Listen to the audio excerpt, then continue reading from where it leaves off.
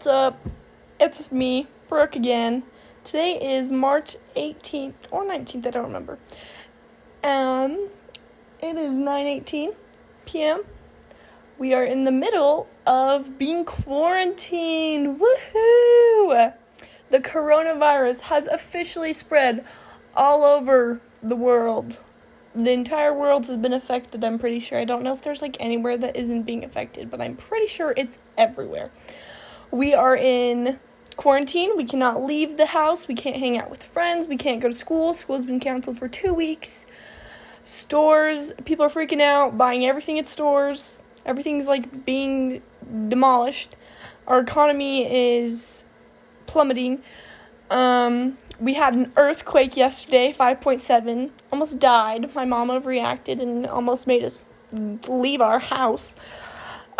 It's just not going too well. We've been doing online school for the past week, and we will be doing that next week and possibly for future weeks to come. They have said it's only supposed to get worse, so kind of sucks. Haven't seen anyone in months, it feels like. I miss school. I miss everything. I miss Olivia. She's not here with us today because she doesn't have this app, and obviously I cannot be with her. Yeah, we're not doing good. Future us. Just know. You already know this, but you hated life. You cried. All the time. It's fine.